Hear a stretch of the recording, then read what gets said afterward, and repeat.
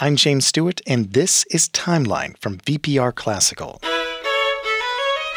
A concert is a two-way thing. It's not just the performer. It's the relationship between the performer and the audience. Hi there, this is Jamie Laredo. Jamie is a world-renowned violinist and conductor. I had a chance to speak with him via Zoom recently as we are celebrating his 80th birthday and over 70 years of public performance. Jamie's also served as the music director of the Vermont Symphony Orchestra since the year 2000. It was announced in 2019 that he would be stepping down from that position, and I asked Jamie what his feelings were about this change. First of all, it's been over 20 years. I can honestly say that it's been 20 of the happiest years that I've ever had. This was not just a professional relationship, but it was a real family relationship. I'll be very sad. I'm going to miss it. I'm going to miss it a lot.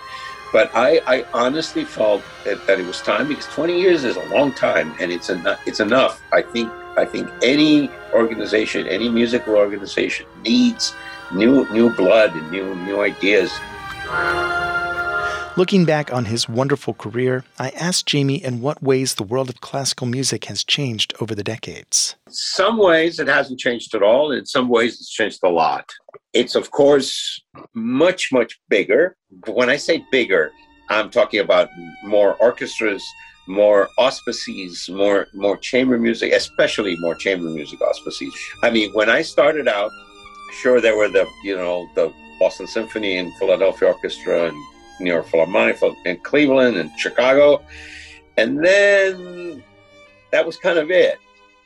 Or smaller orchestras like, Baltimore, Denver. The level was nowhere of what it is today. As I spoke with Jamie, I was overwhelmed by his hopeful and optimistic take on where classical music is today. Ever since I was a kid, I heard that classical music was struggling, even dying. I have a real pet peeve when people say, "Oh, classical music is dying because the audiences are so old." Well, I am about to turn 80, and since I was 8 years old, I've been going to concerts. And guess what? The audiences have always been old. It's not that the audiences are getting older. They have always been old. I am not worried that it's dying out. Believe me, it's not. We played a concert at the Brattleboro Music Center. We were allowed to have 50 people.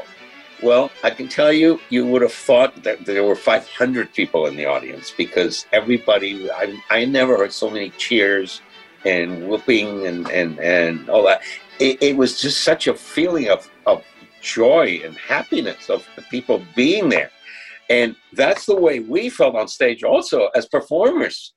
So I think in many ways, this horrible, horrible pandemic that we've been living through, I think it's going to bring even more people into the concert halls, because people are starved for something live, something in person. I asked Jamie what the future of classical music looks like. His answer painted a picture of cultural diversity.